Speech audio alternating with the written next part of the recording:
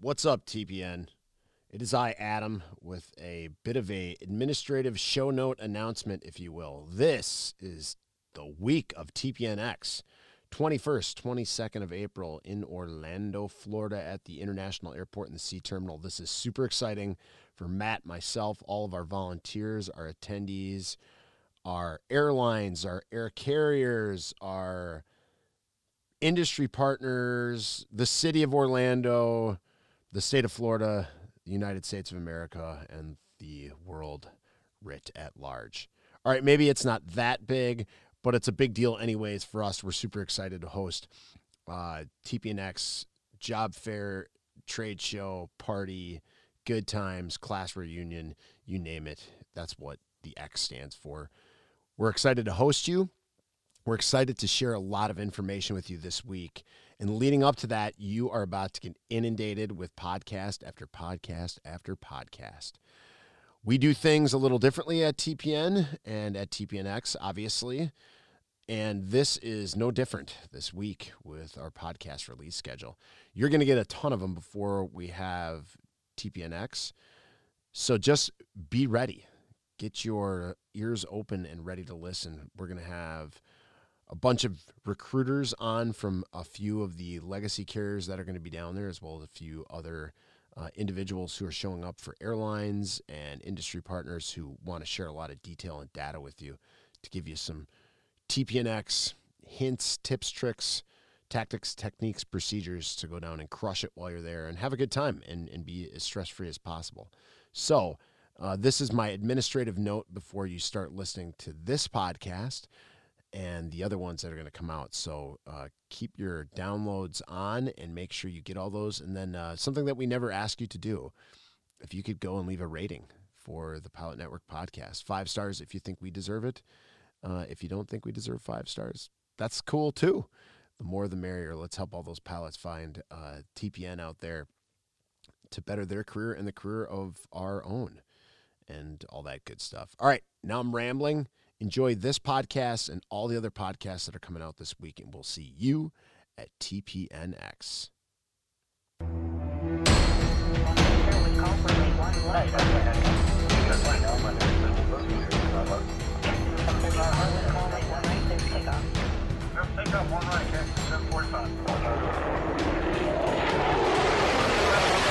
Good day, network, wherever you find yourself on or above our pale blue dot.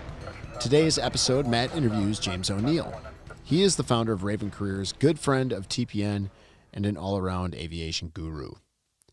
His passion for aviation started in high school and led him to studying aeronautical science at the great Embry-Riddle University in Daytona. James then went on to serve as a director of operations in both a Part 61 flight school and a Part 91 management company.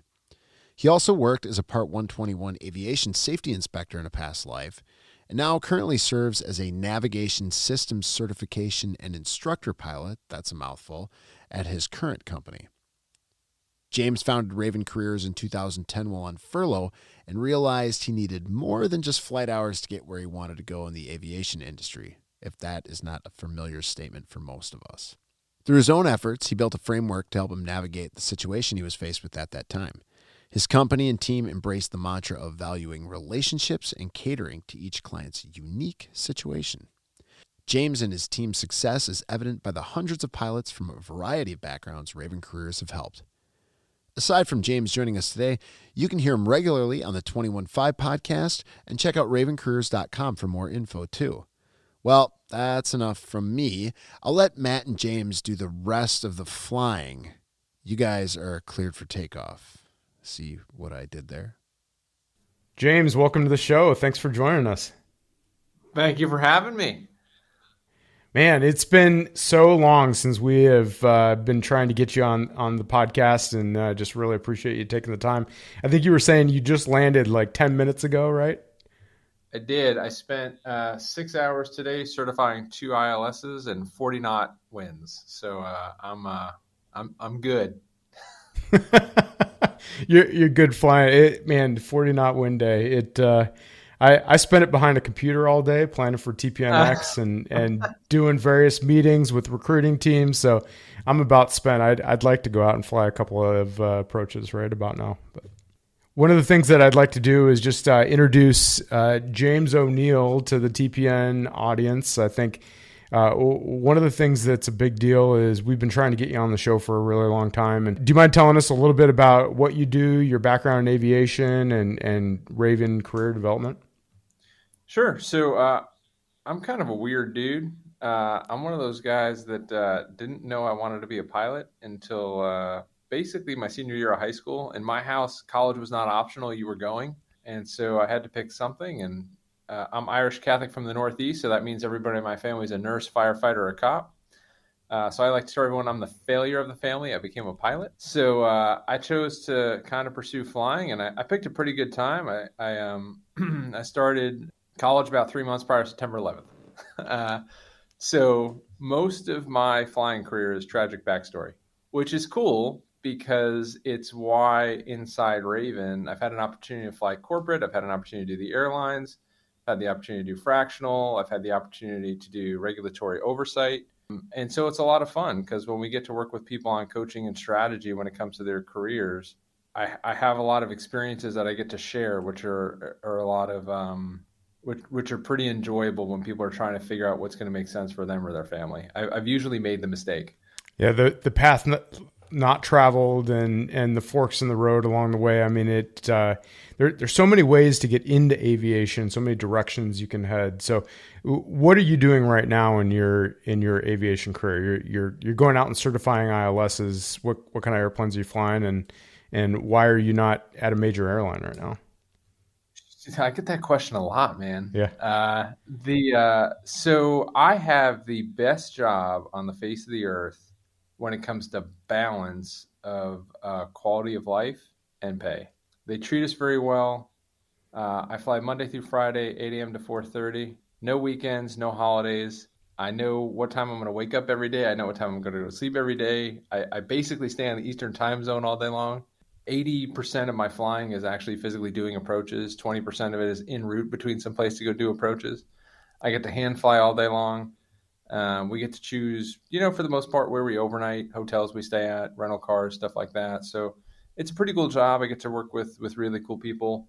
Majority of the folks that I work with are ex-military, Air Force being the primary. Got a number of guys that are Navy, and then smaller groups of kind of Marine Corps and Coast Guard in there. So the people are really, really cool, a lot of fun to fly with, but it's just an awesome job. It just is a really good quality of life. So that's why I'm not anywhere else. And honestly, it affords me the ability to spend time on podcasts like this and coaching sessions with people and their spouses and different other outside the cockpit fun pursuits that I have. So it gets me my flying fix, basically. Yeah, no doubt. Where you don't have to pay for it yourself. I don't. Yeah. I think that brings up a really good point. It's something that we talk a lot about on TPN is as people are trying to choose whatever their next career, what their flying job is, it's easy to say they want to go to a legacy airline or a major because it's domiciled in this city, or they want to live here and they want to drive to work and this and that. But when it really comes down to it is there's no right answer on where you end up going, whether it's a fractional or a ULCC or a legacy airline. It really is about what's right for you, your family, your quality of life, what kind of flying you want to do. Me personally, I like my time zones plus or minus one. I've done the show up at 4 p.m, fly through the night and land just as the sun's coming up, to sleep all day kind of thing, and then do it all over again. And that just isn't for me anymore. So I think it illustrates a really great point that, there's so many different kinds of flying, and just because you want to go fly 777s to wherever, because that's the big sexy, that doesn't necessarily mean that that's the place for you. Yeah, I mean, there's 6 basic things that go into making somebody. When you talk to people and you go, why do you love your job, or why do you hate your job? There's 6 reasons that pop up. Type of flying. Do you want to do domestic? Do you want to do international? Do you want to stay on the same time zone? Do you want to change time zones? Do you want to fly wide bodies? Do you want to fly narrow bodies? In my case, turboprops. Advancement opportunities. How quick do you want to make captain? People think about that all the time. For instance, Delta right now offering 7576 captain to someone 4 months on property. You'd be surprised how many people pass on upgrade for 5 or 10 years just because they want a really senior FO schedule and they want to get exactly the trips they want to exactly where they want to go. So advancement opportunities, what does that look like for you? Outside the cockpit opportunities, we got a lot of guys on our staff, man. They have businesses on the side. They get really heavily involved in union work. They get heavily involved in volunteer work. And so they love flying airplanes, but there's these other things in their life, and the job they have allows them to do it. Schedule, quality of life, and pay, right? People talk about that all the time. How much am I making? How much time do I have off? And do I like the people I'm flying with? So, when we take a look at what makes people happy and what makes them unhappy, it usually boils down to one of those 6. But the crazy thing is right now, because there's so much opportunity, people are literally freezing because they're worried they're going to make the wrong decision. It's the complete opposite. You would think, oh, hey, there's all this hiring going on right now and everything's going absolutely crazy. It's making it harder on people. We are spending more time with people in strategy sessions now than we ever have ever because they're getting multiple job offers. Yeah, I mean that's the crisis of riches, right? It's not what do you do when no one's calling. It's what do you do when everyone's calling, when you get 4 CJOs. How do you approach that conversation with people? Because I'd imagine it's happening constantly. It is. And the funny thing is, usually the first strategy session we do with somebody is, oh my God, I can't get any phone calls. All my buddies are getting hired. I don't understand what's wrong with me, right? And so we do a little intervention. And then usually within about, anywhere between 90 and 180 days, the next strategy session, after we've gone through their resumes and their applications and their interview prep and gotten all that set up and they get their job offers, then the next one is a crisis of, oh my God, I have 3 job offers. What do I never thought that was going to happen. What do I do? So when we do our strategy sessions, the first thing is we always encourage the person to have, whether it's a spouse, whether it's a significant other, whether it's children, right? Whoever it is that is going to take part in their decision-making of what they're going to do, yes or no, is to have them on the strategy call. And what we do is we go through in pretty in-depth detail, starting with those 6 things, so we can understand what are your motivators, what makes you happy, what's going to make you miserable. And then we start using that to narrow down, here's what the reality of working at Company X is going to look like. A lot of people think everybody wants to go to a legacy airline. I had a guy a month ago, 2 legacies and an ultra low cost, and went with the ultra low cost. Yeah. And people are like, what? Like, well, when you take a look at what his outside the cockpit aspirations were, when you take a look at the schedule and the quality of life and the basing and the mixture that he wanted with his family life, that was what worked for him, right? You have other people that are taking a look at, they get two different legacy airlines, and now they're looking, hey, I've got 20, 30 years at this company. What, now you're diving into reserve rules and amount of wide body orders, and right, because you're not making a decision for just today or tomorrow. You're really trying to make a decision for the rest of your adult life. And so our job is to go in and ask some really tough questions that really pinpoint what gets you up in the morning, what drives you, and we use that to drive the decision, as opposed to, I personally like brand X, so I think that's where you should go. It doesn't matter what I like. It doesn't matter what you like, Matt. It matters what whoever the person is that I'm talking to that day, what works for them and their family. It's not, let me teach you how to recreate James's life. Right. And so that's always a big thing to remember too, is that changes over time. I know I'm not the same person I was 10 years ago, 20 years ago even, and 10 years in the future, that's going to change. And I think that is something where you can get paralysis analysis if you think through it too much. To a certain extent, you have to pick a sport. Someone told me one day, choose a path and make the best of the path that you've chosen, and just make sure that you're not tying your identity to your job, if at all possible. And that's something that a lot of military pilots specifically sometimes have a hard time doing. They leave active duty, and being able to separate their identity from what they do, I think is an important kind of part of that transition. Yeah, it is a huge part.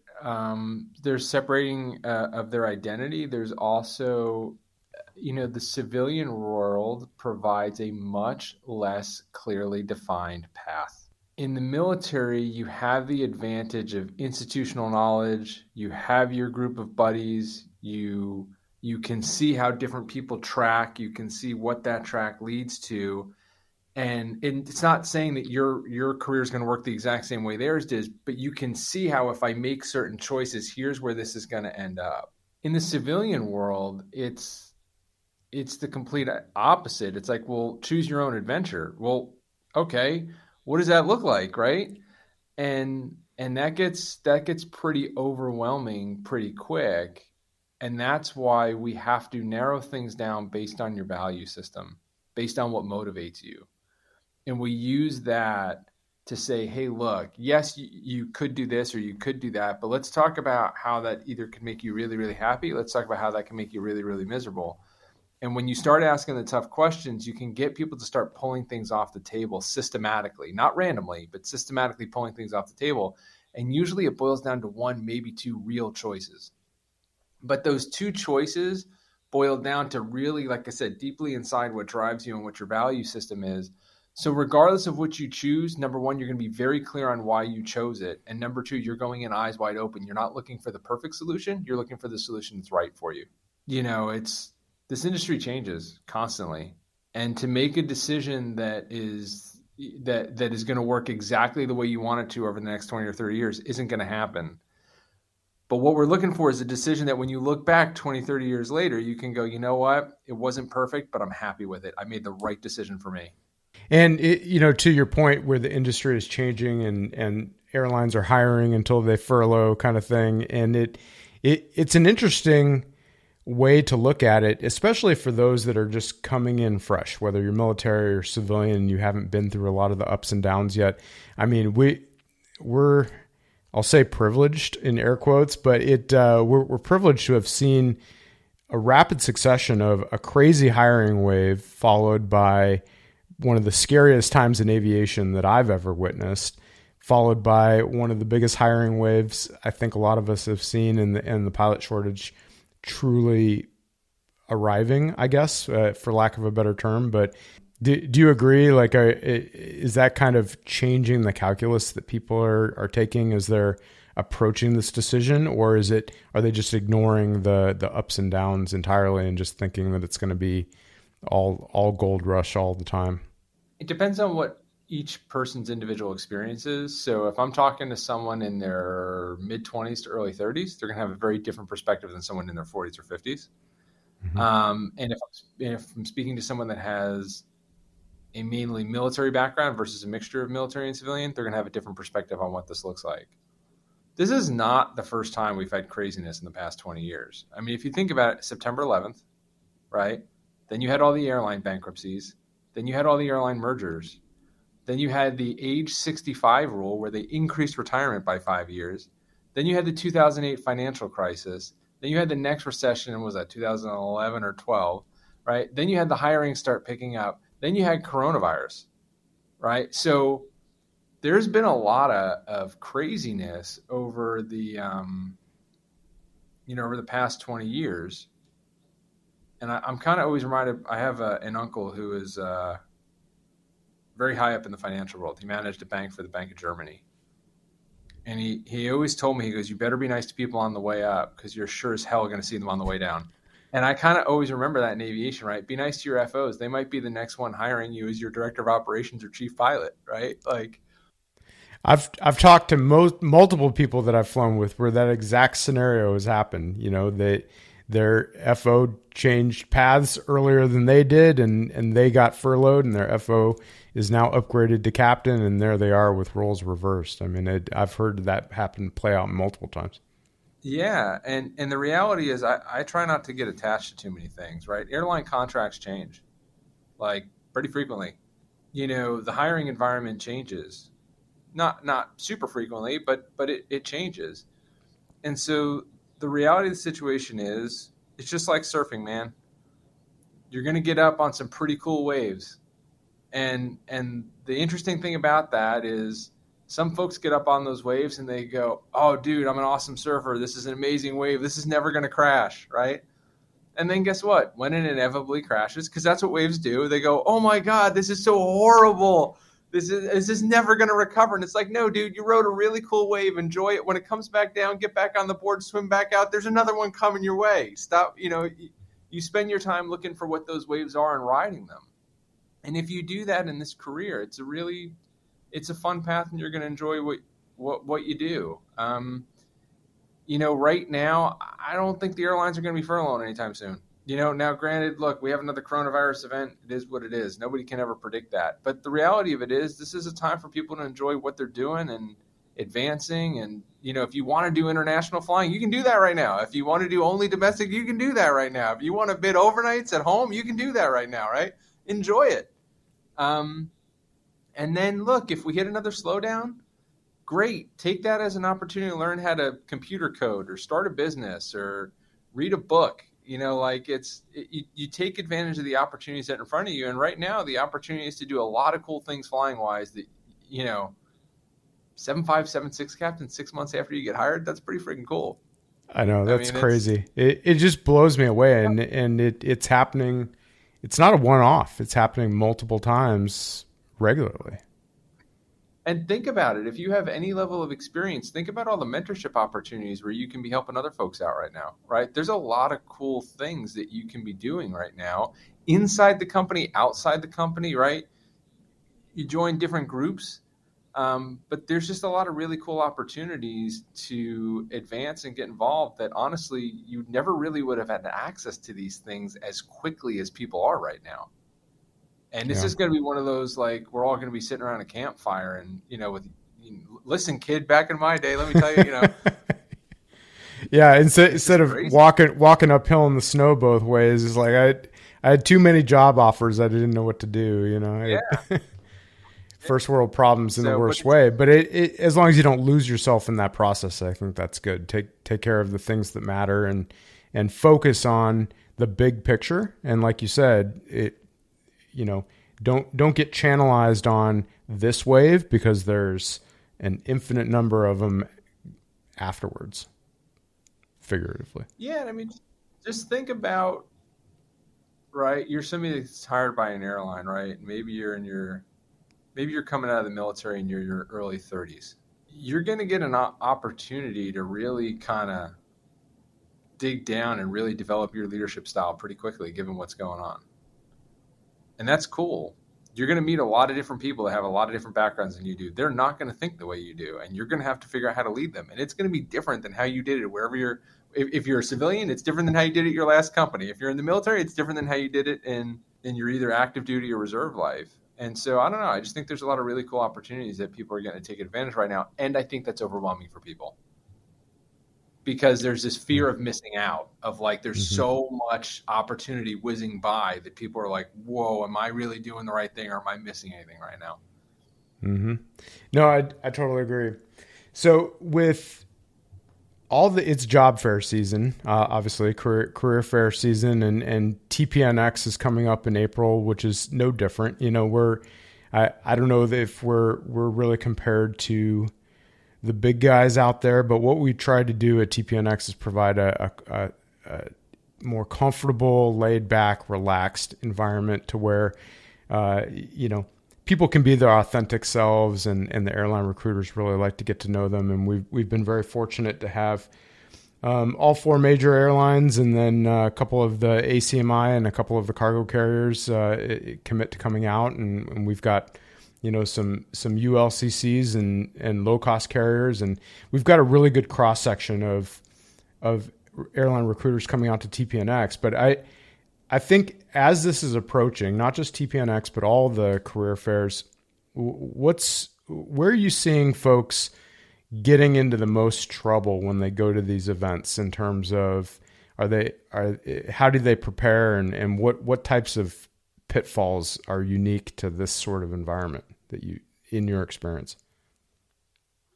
Yeah. So, I mean, the first thing with TPNX is I do think that there is something really different about that. And that is you guys are removing the discomfort of the over formality, if that makes sense, right? The ability to show up casual and meet people on a human level and have conversations, it makes a huge difference in terms of the types of conversations you end up having with the recruiters.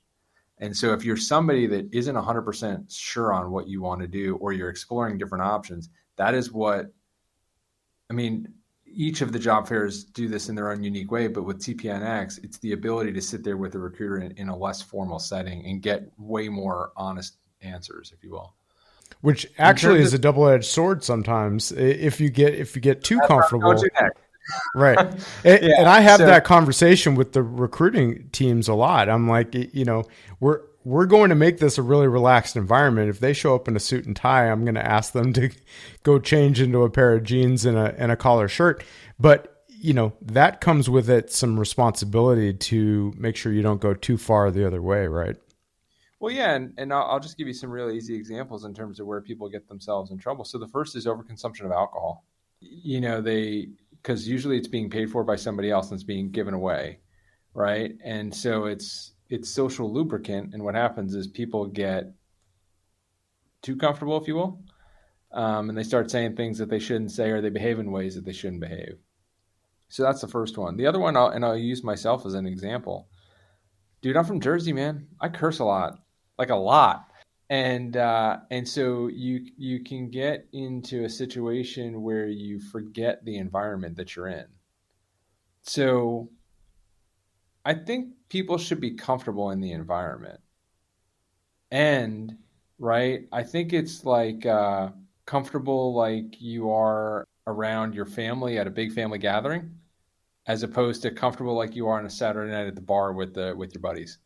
Sure. Right. Yeah. So like there's kids around. Don't curse as much. You know what I'm saying? Like, Grandma's in the other room. Yeah, exactly.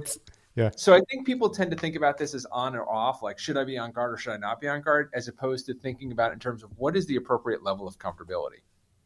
Right. So probably not.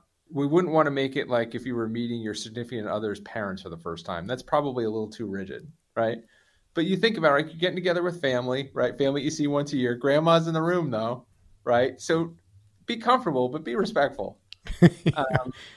Now, granted, Grandma's probably smoking and cursing and saying some inappropriate stuff, but she's earned it, right? So the other thing that I think people underestimate with this is, look, I spent a lot of time talking to recruiters. They know the deal. They're not idiots, right? And so people, it's okay to say to a recruiter, here's what I'm evaluating. Can you help me understand why you over somebody else? And not in a condescending, like, so why should I go with you? But in a true, like, look, we get this from people all the time. I call 10 of my buddies and all 10 of them say that wherever they're at's the best place to be, right? So it gets confusing. Mm-hmm. So you can go to these recruiters and you can say, look, when you take a look at your, let's say scheduling is a big thing for you. When you take a look at your scheduling, what makes that special? What makes that different? What are the things about that you really, really like? What are the things about that you don't like? Right? Hey, do you have any buddies at company X? When you're sitting down with your buddies, what do you notice that makes you way happier that you made the choice you made over where you're at? What are the things when you take a look at your buddy and you're like, man, I wish we had that? Right? Give them an opportunity to take pride in their company and share that with you. You don't have to walk in and BS and lie and like, no, you're my number one choice when they're not your number one choice. That's okay. Right? You can have an honest conversation where you go, look, there's a lot of information out there right now. And I'll be honest, it's really super confusing. Can I ask you some honest questions? Because I'm really looking to learn here. Yeah. And, I think that's actually... that's part of the reason that we created TPNX or started doing this on a regular basis is because I genuinely believe there's value in that type of environment where you can talk to multiple different representatives from different airlines. I'm not saying you're interviewing them like they're interviewing you, but you're getting to know that company just as much as they're trying to get to know you, because every company has a culture. Whether they want to or not. And sometimes it's a very well publicized culture that feels a little bit different on the inside. And sometimes it's the reverse, but every environment has its own culture. And one of the things that I found very interesting, especially at last year's TPNX, but it's happened every year for the last couple of years, is people would go in with preconceived notions about what a certain company is or isn't, what their culture is like or what it isn't. And then they come out of that experience with a totally different idea.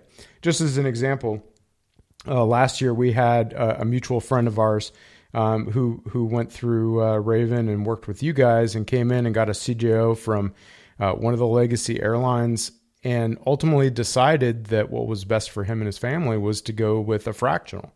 And I talked to him on a regular basis, and they are just absolutely loving life, and it was the right decision for them, but it was based off of the culture and a lot of the experience at TPNX. I don't want to take credit for that. I think, he did the work, but I think there was a lot of value in getting that perspective, and that can't always be done in a Facebook group or online or just reading financials and things like that. So I think there's these sorts of environments provide a really cool opportunity to get some of that perspective, and being able to relax and just chill out and, be authentic, I think is a big deal. Yeah, the other thing that people forget about these recruiters is a lot of so exactly what's going on in the pilot side of the house right now is going on in the recruiting side of the house. These recruiters, get on LinkedIn and look at them and look at all the airlines they worked at, right? So, these recruiters have worked at a multitude of different companies and can tell you what the pros and cons and good and bad are. And so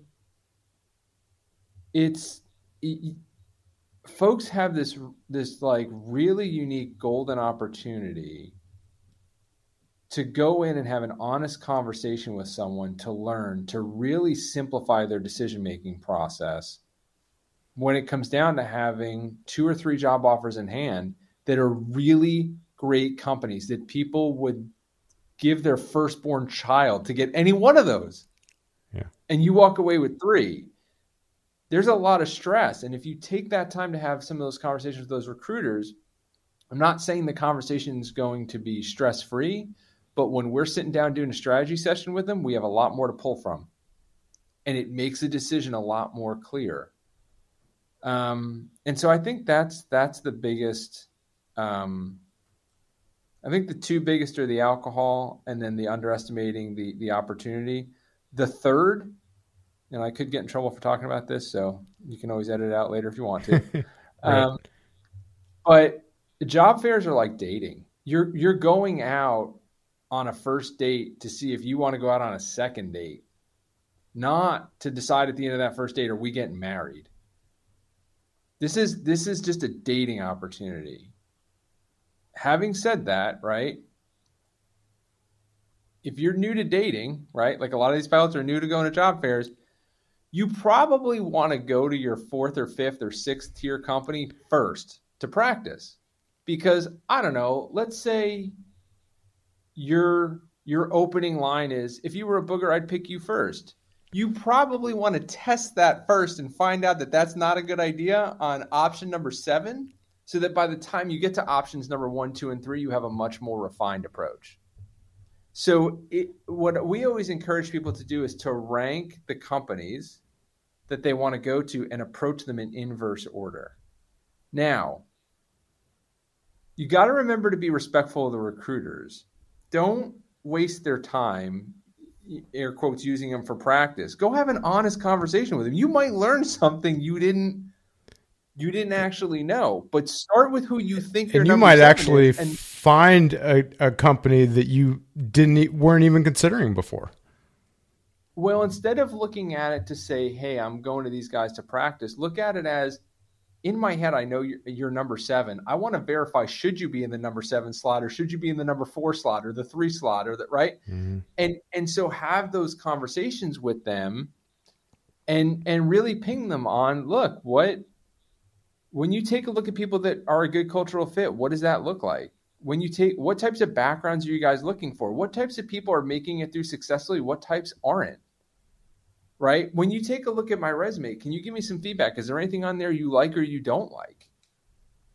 is there anything that would keep you up at night about hiring me? You can ask these really good open-ended questions that start these amazing conversations with these recruiters. And you might walk away and go, man, number 7 should really be number 19. Or, hey, company number 7 really should be company number 3. I didn't know that about them. I didn't realize that. Southwest is a really good example.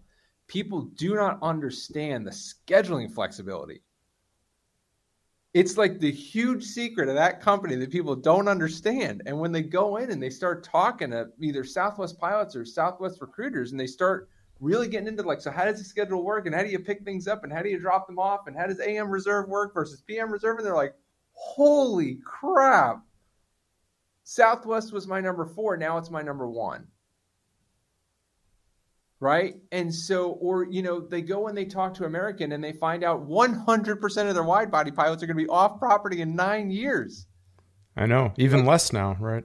Whoa, I didn't know that. Okay, well, that recalculates my decision, right? Or, how many people used to think, hey, at Delta, they don't have as many wide bodies, I won't touch one. And now you're looking at guys 4 months in, 7576 captain, right? So go into these conversations with an open mind, with open-ended questions, and let them sell you. And I don't mean in an arrogant way. I mean in a like, I'm here to learn, dump some knowledge on me, right? That's what a good sales presentation is you should walk away with more knowledge than you walked into it. No, I mean, it's an interesting time we're in right now, and I think people need to be in receive mode, but you need to be proactive about that. You need to prepare, make sure your documentation and your background and how you're thinking about it and approaching it is rock solid. And you've done the strategy, the introspection to know what you're looking for, so that when you get an opportunity to go talk to these recruiters at these events, which they all keep track of it, they know who they spoke to, and they find value in that because it shows that you care, and especially if you go back. And I think that's important to take advantage of that opportunity to be in receive mode as much as possible, just like you're saying, and learn. Yeah. And that's why when we work with people prepping for these events, like I just gave a whole bunch of questions that people can ask. And those are kind of some more of the broader questions. But when we're working with people one-on-one, we're really narrowing down what questions they're going to ask specific carriers, what answers they're looking for, so that like when we're sending people into these events, we're sending them in with clear goals. It's not hey, I'm just going to go there and go see what happens. People are spending a lot of money and time, right? I mean, people are either buying airline tickets or they're non-revving. They've got hotels, they've got rental cars, right? Like this is an investment. Then you've got the time. And so you should be going into the event and coming out of the event with clear ideas of what does success look like. And then we can design patterns of questions, patterns of who to talk to in what order, right?